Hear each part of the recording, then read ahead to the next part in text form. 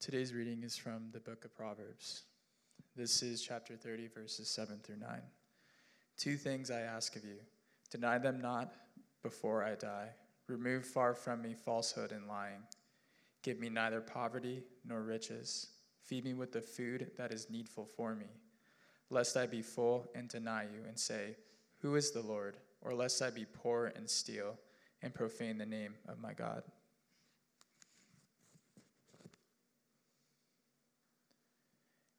And this is chapter 3, verses 9 through 10. Honor the Lord with your wealth and with the first fruits of all your produce. Then your barns will be filled with plenty, and your vats will be bursting with wine. This is the word of the Lord. You may be seated.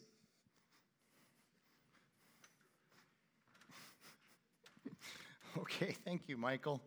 Good morning, Redemption. How y'all doing? Hope you had a great Thanksgiving. Big game yesterday, and the correct team won yesterday. The Chicago Blackhawks were able to beat the Florida Panthers. It's hockey. I don't know what else was going on yesterday. Anyway, you don't seem that excited about it, but I was very excited. Hey, let's talk a little bit about Advent. Advent usually starts the Sunday after Thanksgiving. We have a quirk in the calendar this year, so it actually runs through, we're going to start next week, and it runs through Christmas Eve. We're going to be looking specifically during Advent at one verse, and that would be Isaiah chapter 9, verse 6. If you got one of these, I hope you got one of these when you came in. This explains everything that we're doing during Advent in terms of teaching and proclamation, but also in terms of giving. Every year, Redemption Church, all 10 congregations, has what's called an Advent offering. This is an offering that we give to the church that's over and above our regular giving at the end of the year. And we use that money for something that is close, something that's near, and something that's far away. Every other year, a third of our Advent offering goes to redemption, foster care, and adoption. This is one of the off years, so we get to use that third of the offering for something else this year. And so there's 3 ways that we can actually give and participate in Advent. I was just talking about that third way, give monetarily, and I'll talk more about that in a second. First of all, we can bring gifts. We can donate items to the Refugee Women's Health Clinic. We do that virtually every year. We help restock the Refugee Women's Health Clinic with all sorts of supplies and items that they need. The second thing, and this is outlined in this handy little bulletin here, is you can volunteer to help with Affordable Christmas, which will be at the Alhambra congregation on Sunday, December 17th, from 1 till 7 o'clock. Just volunteer to be able to help them to manage that whole Affordable Christmas event. And then the third way is, in fact, our monetary offering. That offering is going to be split 3 ways this year. So here's the far. I'm going to start at the bottom. Here's the far. We're going to continue to help Hope for Children in Ethiopia. This is the ministry that we've gotten more and more involved in, that Iyasu, who happens to attend here during the 5 o'clock service, he's the executive director. Cody and some others from our church went to Ethiopia recently. We had the Ethiopia night. We're sponsoring children there. We're selling scarves. They also have a budgetary shortfall that we want to help with. And so 1/3 of our Advent offering is going to go toward them. The near offering, that's meaning something in our state or in our city, is going to be for Alongside Ministries. We did this last year as well and found out that there is a person who attends another church here in the Phoenix area who will match any offering that we give to Alongside Ministries from our Advent offering. And so we think that's pretty effective to be able to double the money that's going to Alongside Ministries. I've been personally involved with Alongside Ministries, partnering with them for more than 17 years, and the church, Redemption Arcadia, has been involved with them for more than 4 years. And so we're going to do it again. 1/3 of our offering is going to go to Alongside Ministries. Alongside Ministries is a prison transition ministry, and they do absolutely wonderful work, and they help us facilitate being able to get into the prisons and do ministry ourselves as well. In fact, this coming Saturday night, December 2nd, Cody is bringing part of the music team, and I'm going to go down with him, and we're actually going to have a service in North Unit down there in Florence. So we're very excited about that. We've done that in the past, and so it's just opportunities to be able to serve that alongside helps us with quite a bit. The last area, which is our close, about a year ago, Redemption Alhambra was called by God to build a community learning center on their campus. And Alhambra is a tremendously under-resourced area in our city. And so just taking on this challenge was monumental. Only God would be able to do this. And it was amazing to see how God worked in that. First of all, a contractor who attends our Gilbert congregation gave more than $100,000 in kind through materials and labor to help them to actually get the most of the structure of the community learning center built. So it's mostly done. But they need now about $40,000 more in order to fill in everything that they need for this community center. And so about 3 months ago, the elders of Arcadia were praying about what we would do for the close offering. And we came up with the idea of taking a third of our Advent offering and putting it toward the community center at Alhambra. And we prayed on it. We took our time to make that decision. We finally decided to do it. I called Tyler Johnson, the lead pastor over all of Redemption, and he said, that is great news because we have another congregation who also felt led by the Spirit to do that. The Gateway congregation is also giving a third of their Advent offering to Alhambra to be able to finish it. We would not be able to handle that $40,000 on our own. But combined with Gateway, we think we can hit that $40,000 mark. And so Aaron, who's the pastor there, who has preached here in the past, was just obviously elated and overjoyed with the support he feels, so much so that he made a video for us. So check it out. Hey everybody, this is Aaron with Redemption Alhambra, and I am standing in the Storyboard Learning Center. This place has been a blessing. A year ago, we started dreaming of what God could do to use this space that God's given to us as a church to bless our neighborhood. Alhambra is a broken place, but God is at work here, and we're seeing Him do incredible things. So we wanted to create a place where we could partner with community development organizations and use this space for people of all types of backgrounds, all types of walks to come in and learn and grow and be developed. And we've already been seeing that happen this first year as we've been opening up. Redemption Arcadia, I just want to thank you so much for how you supported us. I think of last year when we started raising for the Learning Center, you came out and ran with us and helped raise money through the run. And now to hear this year that you're going to be giving to the Learning Center through your Advent offering is humbling. Thank you so much for the ways that you have supported us. Here's where the money's going to go. We're going to finish the courtyard. There's some touch-ups there, some security issues, finishing around the playground. We're going to finish the community garden, and money is going to go towards our tech lab and finishing all of those things this year. And we're so excited that you're going to be a part of that. Thank you so much, Redemption Arcadia, for your support and prayers. So what he referred to last year is Aaron came up with the idea last fall of having a 10K for 10K. So Alhambra put on a 10K race on the canal banks with no police supervision. We were just supervising ourselves, which is the way we liked it. And in order to run in that race, you had to give $100, and 90% of that money actually went to the community center, and they raised $14,000 that way. And a lot of people from Redemption Arcadia actually went over and ran in that race last year. And so we're just kind of continuing to help them out to be able to get this community center done. So we're very excited about that. So check this out, read through it. That'll give us an idea of what we're doing for the next 5 weeks, essentially. Now, I have some good news and some bad news. The good news is that Mustache November is almost over. This is the last Sunday that you have to endure. Mike is very excited. I'm very excited. My wife is very excited. Every day during November, Jackie asked me, is it December yet? And so we just got to take a picture on Tuesday at the staff meeting, right, Mike? And then we're going to bring our razors to work, okay? So we just hope nobody sees us during the 29th and the 30th because it's gone, I'm telling you. The bad news, however, is I'm going to have you scrambling in your Bibles today or on your apps. We're going to start with, like we've been doing, we're going to read Psalm 146. We're going to read a psalm. We're in Proverbs. That's the series. This is the 7th and last week of the series on Proverbs, but we're going to start by reading a psalm, and we're going to read Psalm 146. It's a psalm of praise.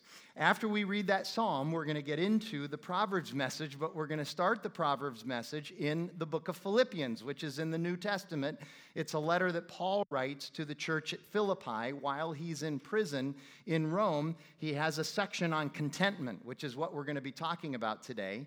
And then we'll get into Proverbs 30 and then Proverbs chapter 3. So a number of different places where you need to kind of have your finger or get ready to click with your finger in order to be able to find for today.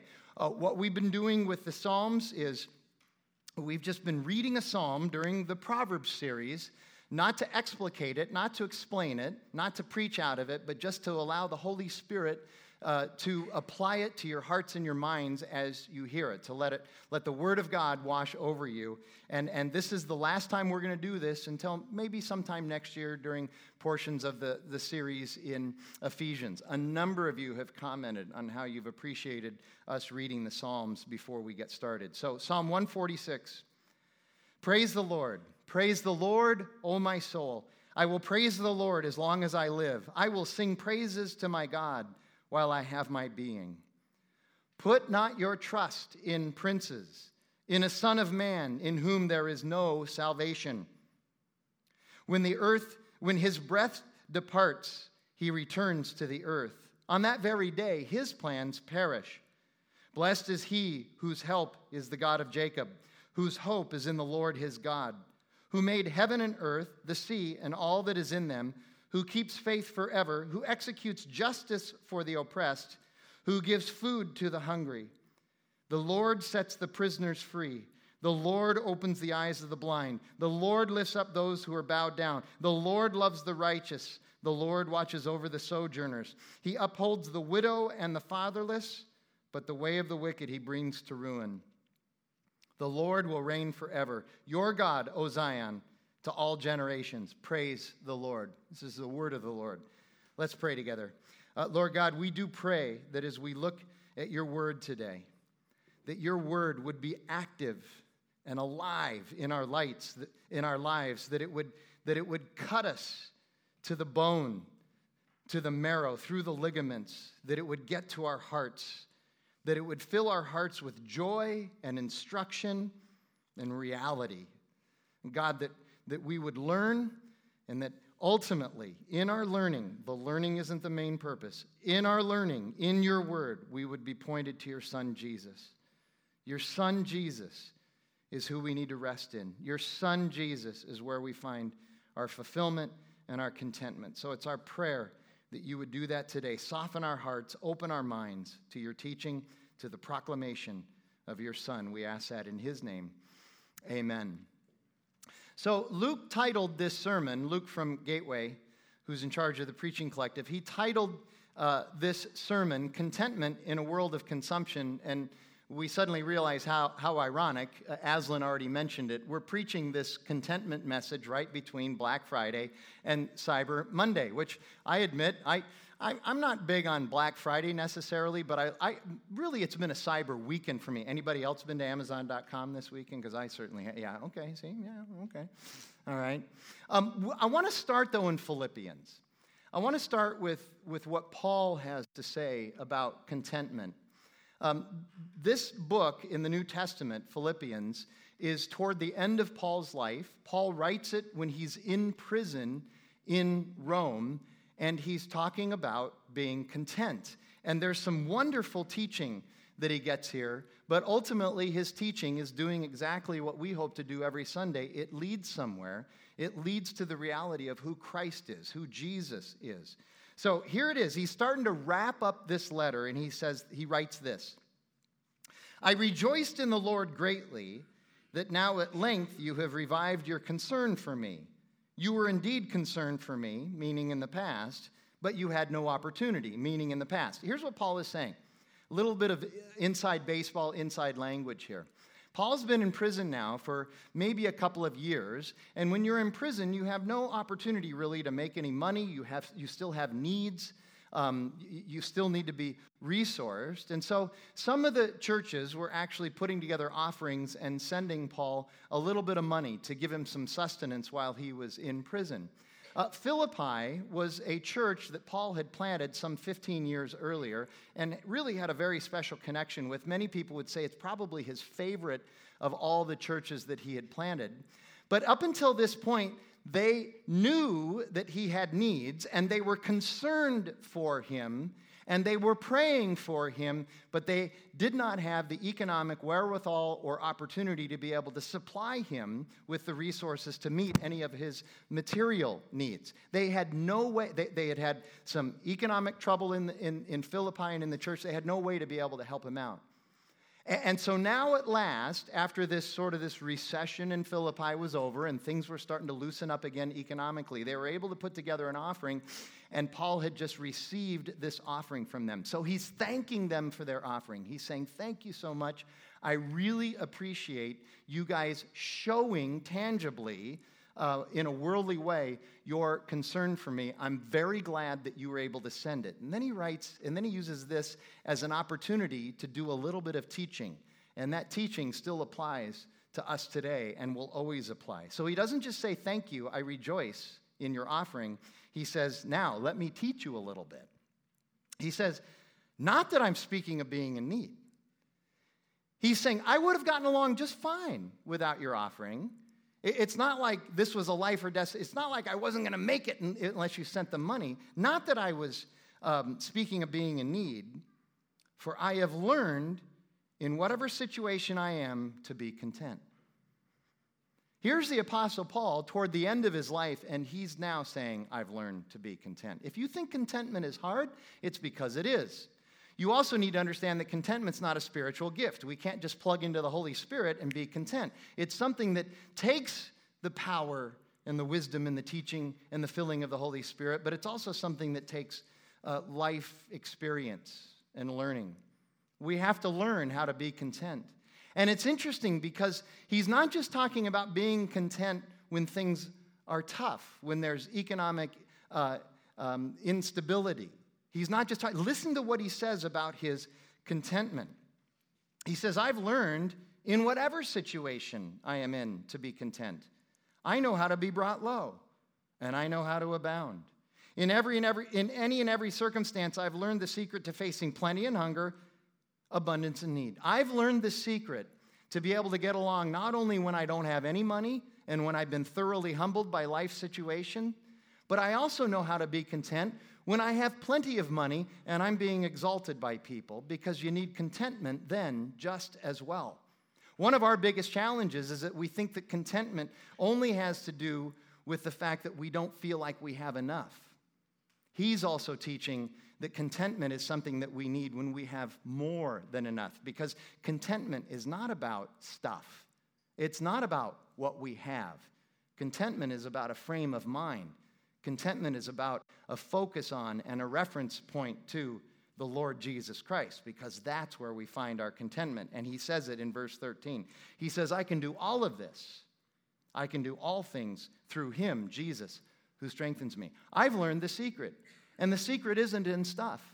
The secret isn't necessarily in working harder. Who worked harder than Paul? Nobody. That's not necessarily the secret. It's not bad to work hard. It's not bad to have ambition. Paul was one of the most ambitious persons who've ever lived. None of that stuff is bad, but he says the secret, the key I've learned is finding my fulfillment and my life in Jesus. I couldn't help myself. I read this and I think of John Townsend and Henry Cloud's ideal and reality graph that we talked about maybe 5 weeks ago in this Proverbs series. Some of you will remember it. I know some of you are new. They have this graph that I think is really helpful. Up here, this line way up here, is what they call the ideal line. This is the script that we all have for our lives. This is, And some people would call it the fantasy that we all have for our lives. It's not reality. This is where we say, everything's going to be wonderful. I'm going to make more money than I need. I'm going to have wonderful relationships that never have conflict or dissonance or difficulty or frustration. My career is going to be amazing. I'm just going to make little pit stops along the way to wonderful success. I'm going to be exalted by everybody I know. I'm going to be a social media superstar. This is the ideal life. It's a fantasy. And then they say down here, this line here is reality. This is where we actually live every single day. And they say that between that ideal and reality, all that space in between is where you and I have our issues, and we have our dysfunction, and we have our suffering. And part of the reason is our fault, not all of it, but part of the reason is our fault because we have unrealistic expectations about what life is going to give us. And so we become very disappointed. And they said the key to being able to meet the demands of reality, to be able to live where you are in reality, is to understand the wisdom of God and to develop the character of God. That's the whole point of Jesus, is to be filled with the Holy Spirit and know that He is our Savior, He is our life, He is the one in whom we live in victory. That's the key. Have the character of God, the understanding of God, the perspective of God, have the same mind in us that was in Christ Jesus, and also have the wisdom of God. That's what will allow us to meet the very difficult demands of reality. But as I continue to think about this, I continue to ruminate on what I think are 4 of the areas where most of us really struggle with this. And I get this simply from reading essays and talking to people, just talking to people, and then looking online and seeing what's going on out online. Here are the 4 areas we all continue to struggle with.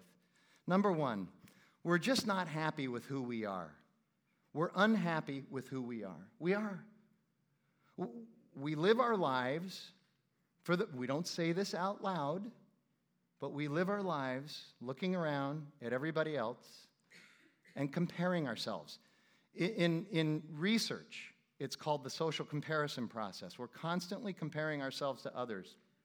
And we're looking around and going, that person doesn't seem to have any problems. They have problems. They just hide them better than you. I want to have that person's life. They don't seem to have any problems. That person seems to make more money than I do. I want to have that person's economic income. That person has the body that I want. I'm never going to be able to have that body. That person has that. I want to be someone else. And sometimes they're people we know. We're actually envious of friends of ours. Sometimes they're people we don't know. They're just people we see or run into. Sometimes they're people that are in the public square. Oh, to be Patrick Kane for one Chicago Blackhawks game. That would be so wonderful for at least one of us in this room anyway. You know, they're in the public sphere. Maybe it's somebody online. You don't even know them. You just know them from being online. But we're envious of other people. We're unhappy with who we are. We all want to be someone else in some respect. And I'll tell you, social media profiles only exacerbate this problem. Do you understand that? You ever read, I like to just read social media. I'm partially on Twitter, partially just to read the profiles of people. Because they're all full of lies. There aren't that many spectacular people in the world. There just aren't. You ever read these profiles? You're just going, oh, please. I am dying to read some honest profiles. I'm dying to read a profile that says something like this. I'm just an average guy who doesn't really say anything very profound. In fact, I'm mostly kind of boring, and I like to spend my time sitting on the couch watching Netflix. Want to go out? I'm looking. Here you go. I read a guy's profile last week. I love this profile. He said, I'm strategically average. Yes, my brother. Yes, my brother. Okay, but these profiles, you know what we do when we put up a profile? We're trying to create envy. We're trying to create envy. We want the world to look at us and go, wow, I wish I was that person. It's not reality. Do you understand it's not reality? Real life is what happens outside of social media. I hope you understand that.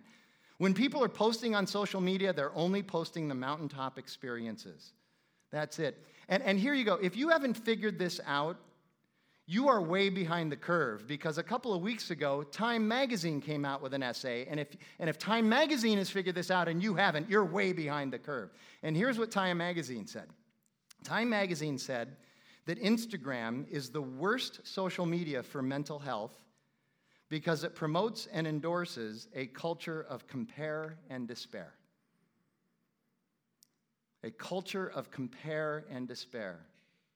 People post things online so that you compare your real experience to their dressed up experience, and you despair.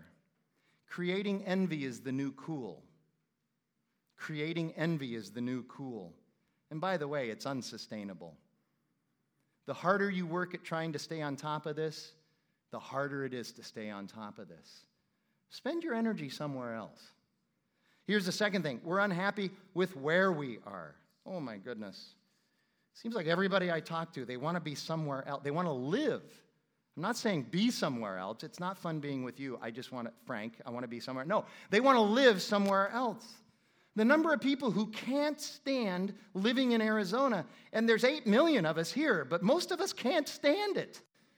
We don't like it here. And here's what's really funny to me. I travel a lot, so I go to places like Philadelphia and Wisconsin, and they find out I'm from Phoenix, and here's what they go, oh, it must be so wonderful there.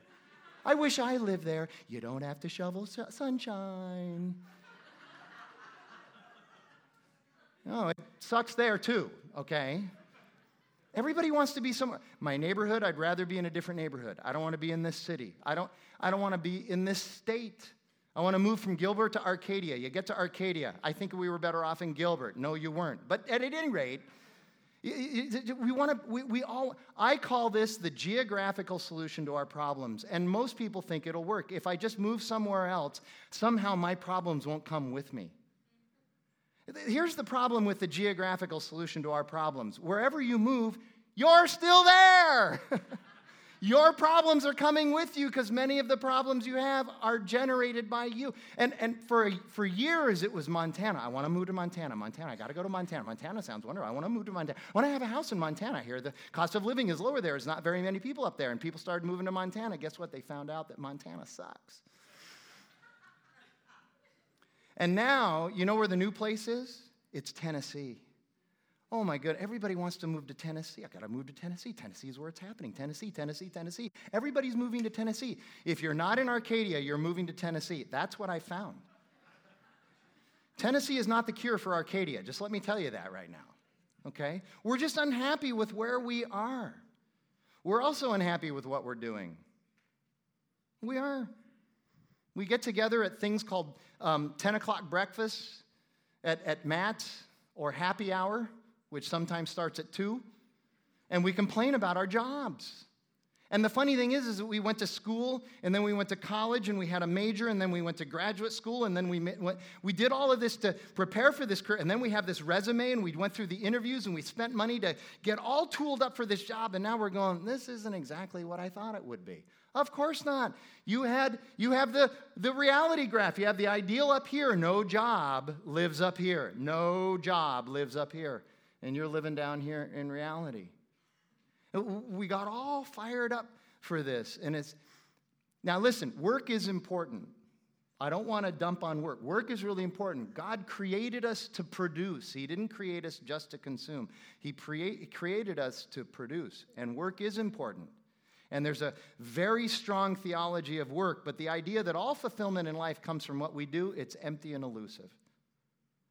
Haven't you noticed that no matter what job you have, and how much we fret about getting that job, and then once we're in that job, we find out that job, whatever job it is, every single job has frustrations and unreasonable issues and challenges and hardships that we don't like, and routine that we don't like. Every job has aspects that we don't like and wish could go away, and sometimes we leave that job because of those things. And then we find another job that we think is going to be perfect, and we find out it's not perfect. And it's tough. We're unhappy with what we're doing. And then finally, we're unhappy with who we're with.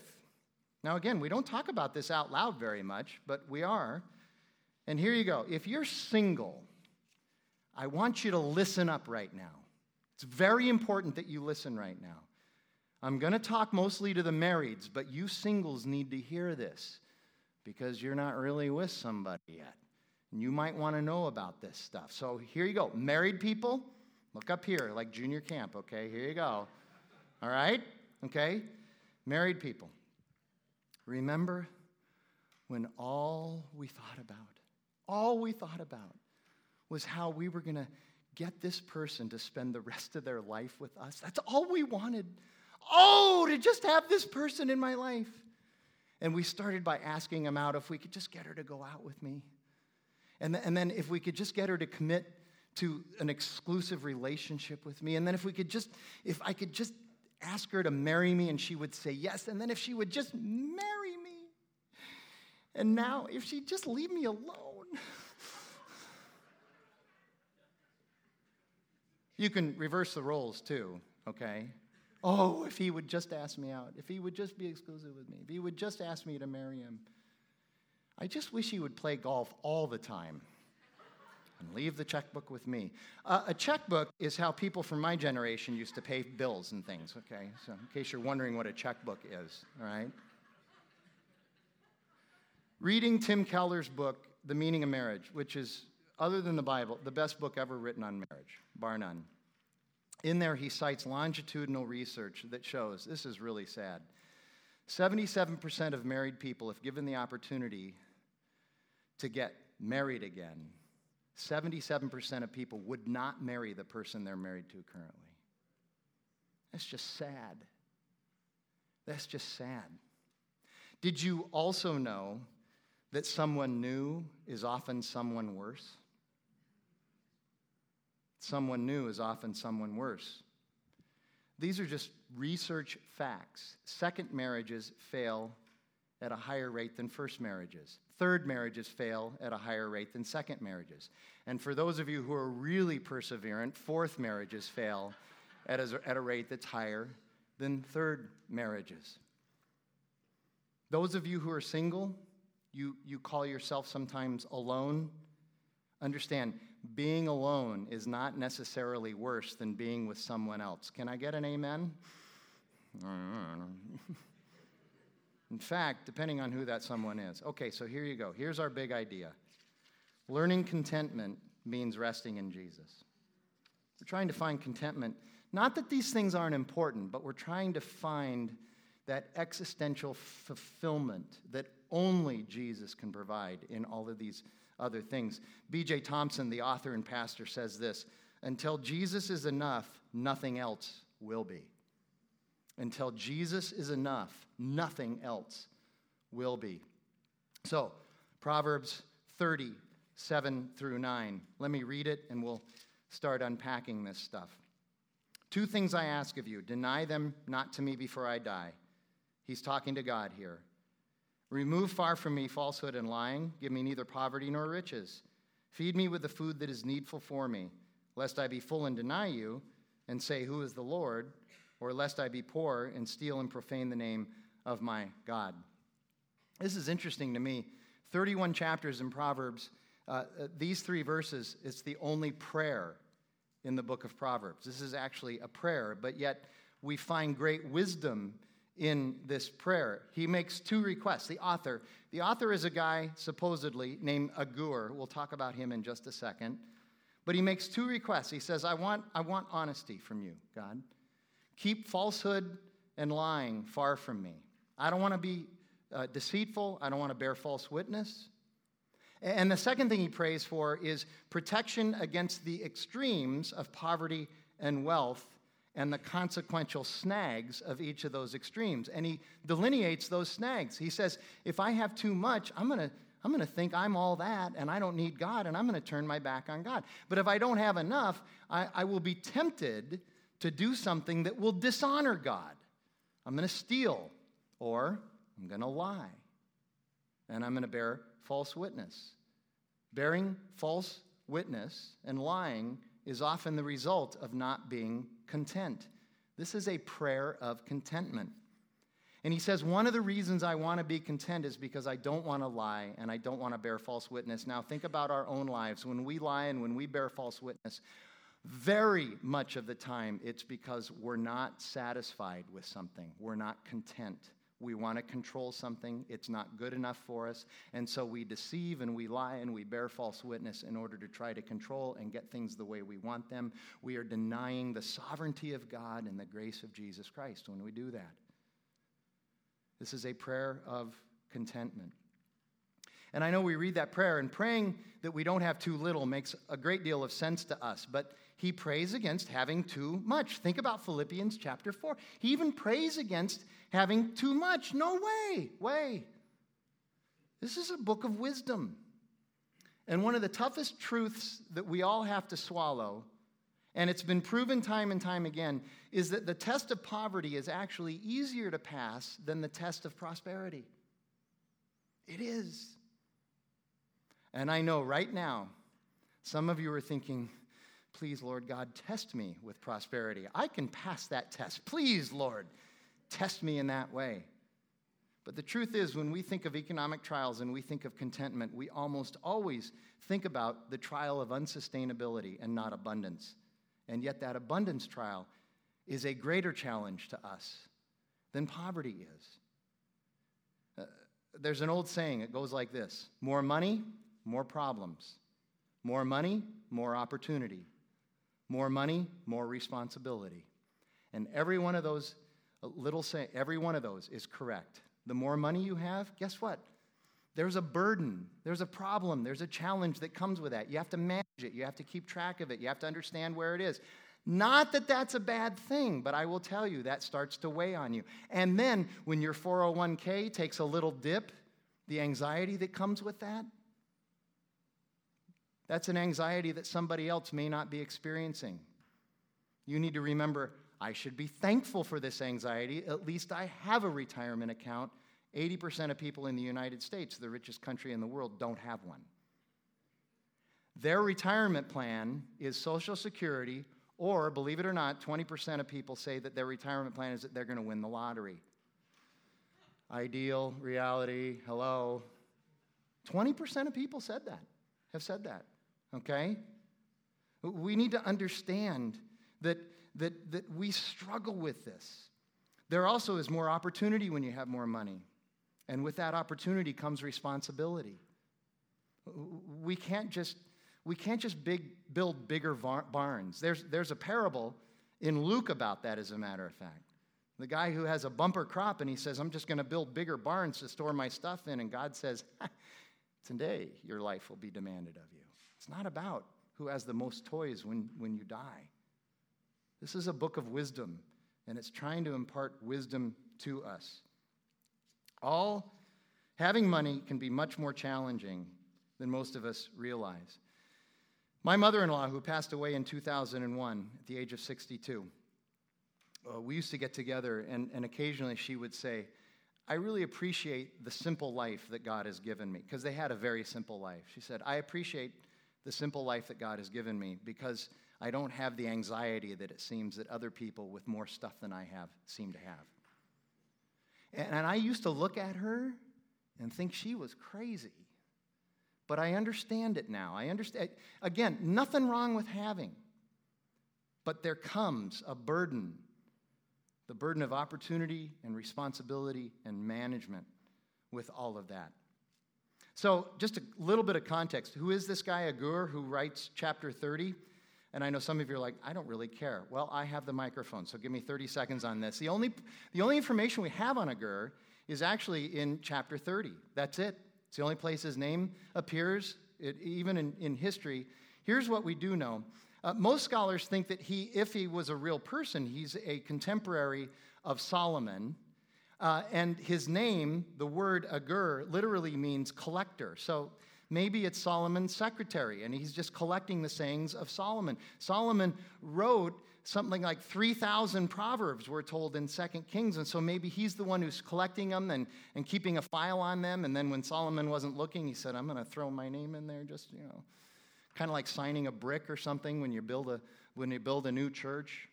But that's who Agur is. But he's got really good stuff. Listen to the context of these 3 verses that we just went through, verses 1 through 6. Listen to what he says. The words of Agur, son of Jakeh, the oracle. The man declares, I am weary, O God. I am weary, O God, and worn out. Anybody feel that way? I'm weary and worn out.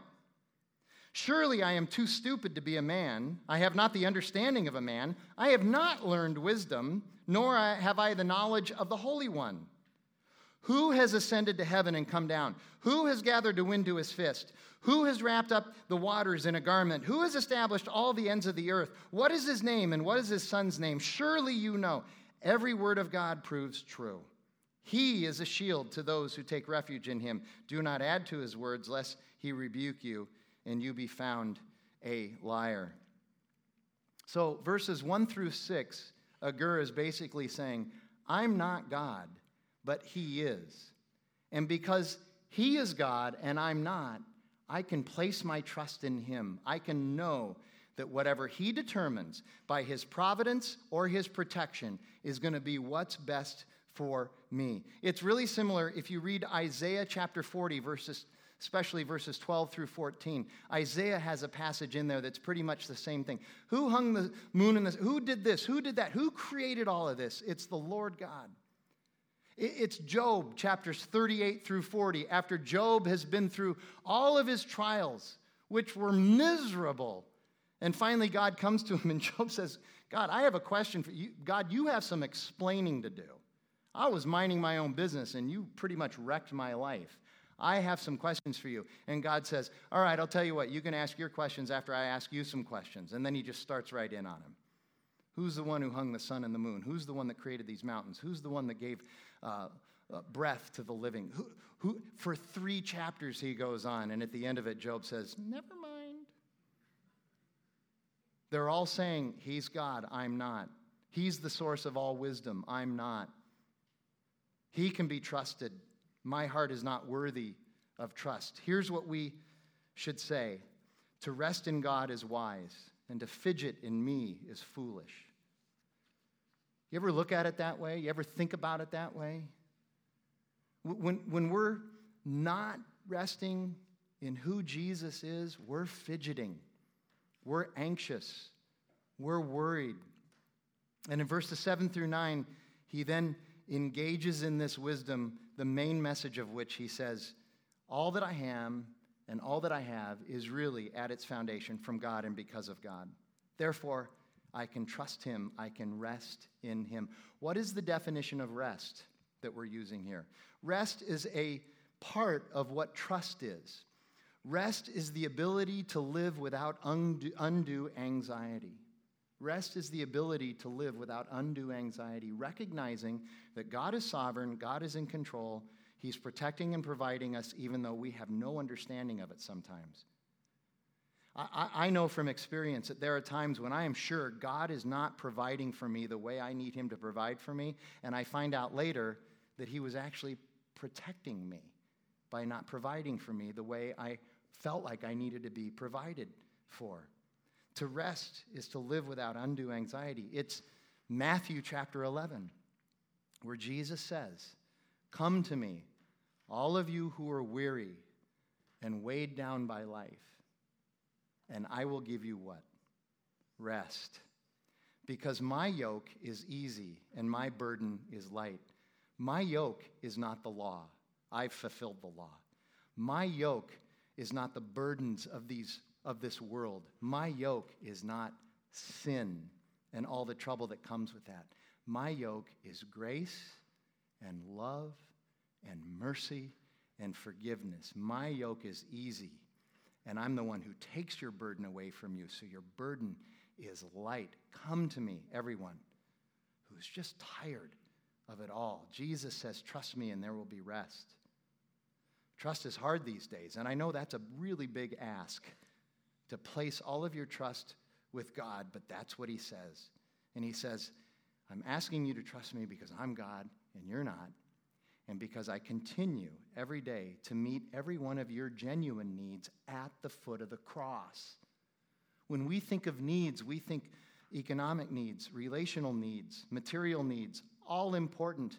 But our problem is that our biggest need, our existential need for God, that God-shaped vacuum in our soul can't be met with the things of this world. It can only be met with Jesus Christ. It can only be met at the cross.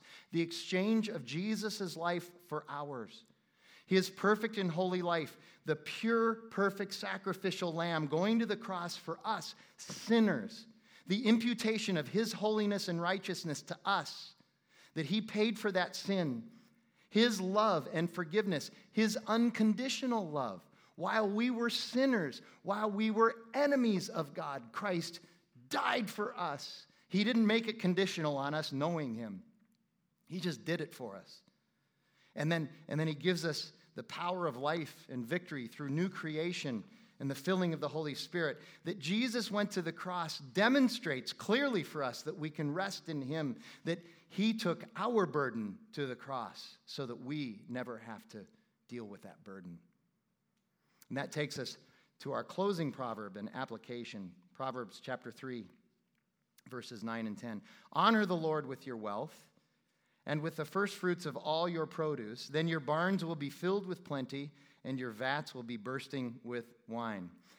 Generosity, that's what this proverb is talking about. Generosity is an indication of contentment, trust, and rest.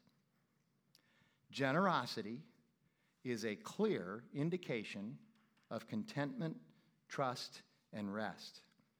He says, honor the Lord. This is now Solomon. He says, honor the Lord, and we do that by sowing our very best seed for God. We don't hold back the best seed and sow our marginal seed for God. We give him our best. We give him the first fruits. And this is a point of honor and not cash.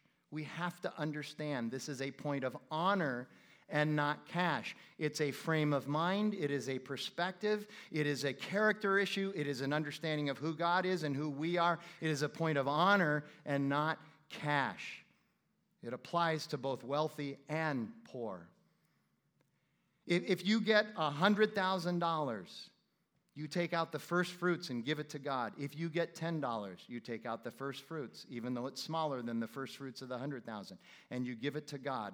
This is a question of honor, not of cash. This is a heart issue.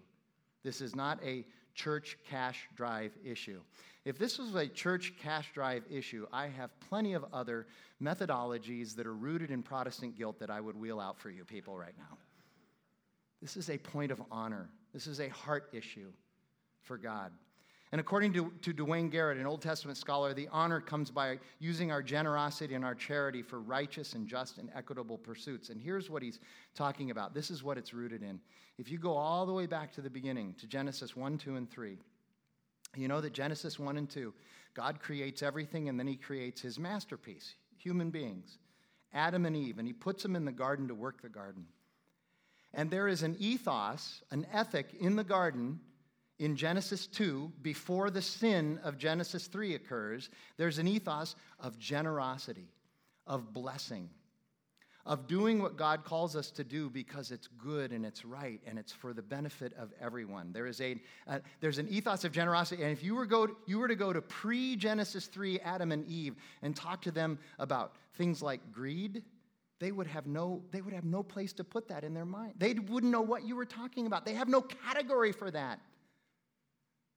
By the way, if you were to go to them and talk to them about conflict and dissonance in marriage, they wouldn't have a category for that either.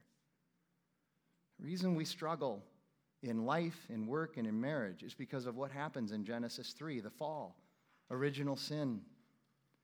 And God comes and he says, all right, because you've disobeyed, I have some curses now that everyone's going to have to live under. And he lists 3 curses. And these curses are not comprehensive. They're merely representative of the total corruption of everything in creation. The sin infecting everything, us and creation. And that last curse has to do with greed, generosity, and work. It's the fact that from now on, when we work, and we earn and we produce, it's going to be by the sweat of our brow. The work that occurred during Genesis chapter 2 was flourishing and wonderful and rewarding. Now we work hard, and it's by the sweat of our brow, and we're eating dirt as we do it. And that has created in us, that curse has created in us the ethos or the ethic of greed and hoarding and what I would call that's mineism. That's mine. I earned it. I worked hard for it. I sacrificed for it. That's mine. You can't have it. It's mine. And there's an extent to which that's true. And I'm not battling against that. I'm battling against the heart that's behind that. The heart that doesn't understand that God really created us to be generous and to be a blessing. We're created for generosity. And then Jesus comes and he redeems us. And he begins to plant that seed in our hearts by the filling of the Holy Spirit. He says, look at what I've done for you. Look at my generous life on the cross poured out for you. You can now be generous. I've not only imputed holiness and righteousness and forgiveness to you, but I've also imputed generosity to you. Do you feel that anxiety and that tension of, that's mine, I earned it, stay away from it? And Jesus releases that anxiety. By the power of the gospel, we're transformed to be generous. And it indicates contentment. And we trust God for all of it. Generosity is the antidote for consumerism. Rest is the antidote for anxiety. And Jesus is the king of both. And he says the first fruits. Why the first fruits? It's really actually very practical. You get a nice fat check and you sit down and you know you got to give some to God. But you figure, well, let's look at our needs first. And whatever we have left over, that's what we'll generously give. Have you ever done that? And you find out at the end, there's nothing left over. It's interesting how those needs got in the way. The reason we bring first fruits to God is because God knows our fallen hearts and knows that there won't be any room for him if he's not first. He's either first or he's nothing. And it also implies that everything that we have is his in the first place, which is true, by giving to him first. And by the way, just to hear that this is not prosperity gospel teaching. We don't believe in any of that stuff. This is not transactional. God is not a quid pro quo dude. He's just not. He loved us first when we didn't even know who he was. His covenant is with us. He doesn't give us a contract and say, if you sign this contract, then I'm going to sign this. If you do your part, he just loves us. His covenant is with us. And once we're transformed by that new life that Jesus gives us, it is out of the overflow of the rejoicing in our hearts that we come and do what he's calling us to do, not because he makes us do it. This proverb is about perspective, not prosperity. And anybody who uses a proverb like this to preach a prosperity gospel is preaching a false gospel that dishonors and disgraces the truth of the beauty of Jesus Christ. Jesus gives us the eyes to see how truly blessed we are, and that our barns and vats are really full of life, full of faith, full of hope, and full of rest. By the way, full barns and bursting vats, doesn't that contradict the idea of just enough from Proverbs chapter 30? Doesn't that contradict that, Pastor Frank? Good thinking, my Arcadian scholars. That is a wonderful question for you to ask. It means that you're looking closely at this. We need to understand that the barns and vats are not literal. This is about perspective. It's about how we see things. It's about having the same mind in Christ, in us that was in Christ Jesus, Philippians 2:5. A heart fully given to God sees his gifts and his blessings in a new light and rests in the satisfaction of knowing that God is God. Contentment is not about having a lot. It is about joyfully doing with what we have. Contentment is not about having a lot. It's about joyfully doing with what we have. And this is not an anti-ambition message either. Work hard, be ambitious, get out there and do your thing. Don't lie on your profile, but build it up as much as you honestly can. But then at the end of the day, whatever happens, thank God and be okay with it, with who we are, where we are, who we're with, and what we're doing. Be okay with it. This is Jesus saying in the Sermon on the Mount, seek first the kingdom of God and his righteousness, then all of this other stuff will be added unto you. He's not saying that if you seek God, I'm going to be rich. He's saying if you seek God first and understand him as the priority, everything else will fall into place the way it should. Augustine wrote 1,600 years ago in his Confessions, not everything we long for is worth having, and the mature person knows the difference. Not everything we long for is worth having, and the mature person knows the difference. Sometimes I'll read philosophers if I think I can understand them. Rousseau has this illustration of the dog. I don't know if anybody's ever read about it. And just remember as you leave here today, Rousseau is comparing us to dogs. I'm not. I'm just reporting on what Rousseau said. He said, think about a dog. You ever think about a dog? A dog only understands the perspective of the now, the present. And so the dog only suffers pain or joy in the midst of the now. The dog, how many of you have dogs and know this to be true, okay? See, we have a 100-pound Weimaraner that knows that he's not supposed to get on the counter and take things off the counter. He doesn't care. He's living in the now. The dog is the perfect example of FOMO and YOLO. It doesn't matter what we do to the dog after he's gotten the butter off the counter. It doesn't matter. He just cares about the now. I'll deal with that later. Just the now. Rousseau says that human beings also understand that there's a past and a future and therefore can mitigate and understand current joy and pain. That's actually an advantage to us, but he also says the problem with human beings is that we're moving closer and closer to being like dogs, only worrying about today. And understand, he wrote this before the terms YOLO and FOMO ever came out. He was right. He's a prophet. We are headed in that direction. The challenge today is to live in and understand all three. The past. You know what's good about the past? We can confess our sin, knowing that Christ has paid for that, and we can learn from our failures and move forward. You know what's good about the present? The present is that we get to work hard now, but also understand what contentment is and fulfillment is in Jesus. And then the future. God is sovereign, and that's where our promise and our hope lie, because Jesus is coming again. That's the hope and the promise of God, past, present, and future. I do a lot of prison stuff, and there's a couple of chaplains that I've gotten fairly close to down in Florence. One of them, Roy Cherian, he's at North Unit, which is where we're going. I'm sorry, he's at South Unit. We're going to North Unit Friday night, but he'll be there.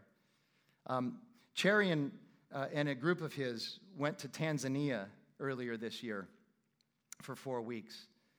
And they visited 17 different towns, and they worked, and they helped, and they preached, and they put on church. He had slides and videos.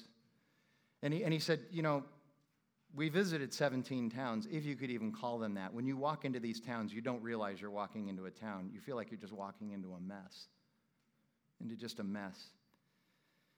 The poverty there is something like most of us have never, I certainly have probably never seen poverty like that anywhere in the United States. Just watching it on a video was awful.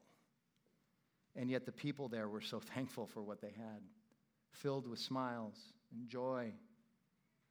It reminds me of the book, The Progress Paradox by Greg Easterbrook, written in 1999. It's more true today than it was then. I've read it 4 times. Fantastic book. The Progress Paradox, the subtitle is this: How Life Gets Better While People Feel Worse. Research shows that we are the most medicated, most analyzed, and most therapeutic culture to ever live, and we are richer and more successful and have more than we ever had. And all it's led to is being medicated and analyzed. Doesn't that tell us something? Anyway, in one town that they went to in Tanzania, the church was pieced together from just junk, anything that they could get their hands on, mostly scraps of corrugated metal. They had a dirt floor and cinder blocks for seats, which I imagine are a little bit less comfortable than our black padded seats here. And yet, they would have church for 3 or 4 hours, and they would dance, and they would sing, and they would jump, and they would praise God. And when Roy got up to preach, they would hoop and holler every time he said Jesus. They understand how to rest in Jesus. And the irony is they don't even know where their next meal is coming from. we all are pretty sure where our next meal is coming from. Perhaps the most amazing thing is that they have a place right next to the church called the Miracle Center. They expect that God is going to do something great. They rest in God. They trust God. They believe. They demonstrate that old saying that we never realize just how much we need Jesus until Jesus is all we have. Paul writes to Timothy in chapter 6 of 1 Timothy, "Store up treasures in Jesus as a firm foundation for the future, so that we may take hold of that which is truly life." Jesus is truly life. We need to take hold of him, and everything else will fall into place. Let's pray together. God, thank you for your words and your truth. We thank you for your proverbs and your wisdom. God, we thank you for being able to go through this the last 7 weeks, to learn from your word, but more importantly, to hear the proclamation of your Son, our Savior, the Messiah, the Deliverer, the Redeemer, the one in whom we find victory. God, thank you for Jesus. We pray again, we just want to see Jesus. We want to be filled with your Holy Spirit. Help us to do that. We pray that in Jesus' name. Amen.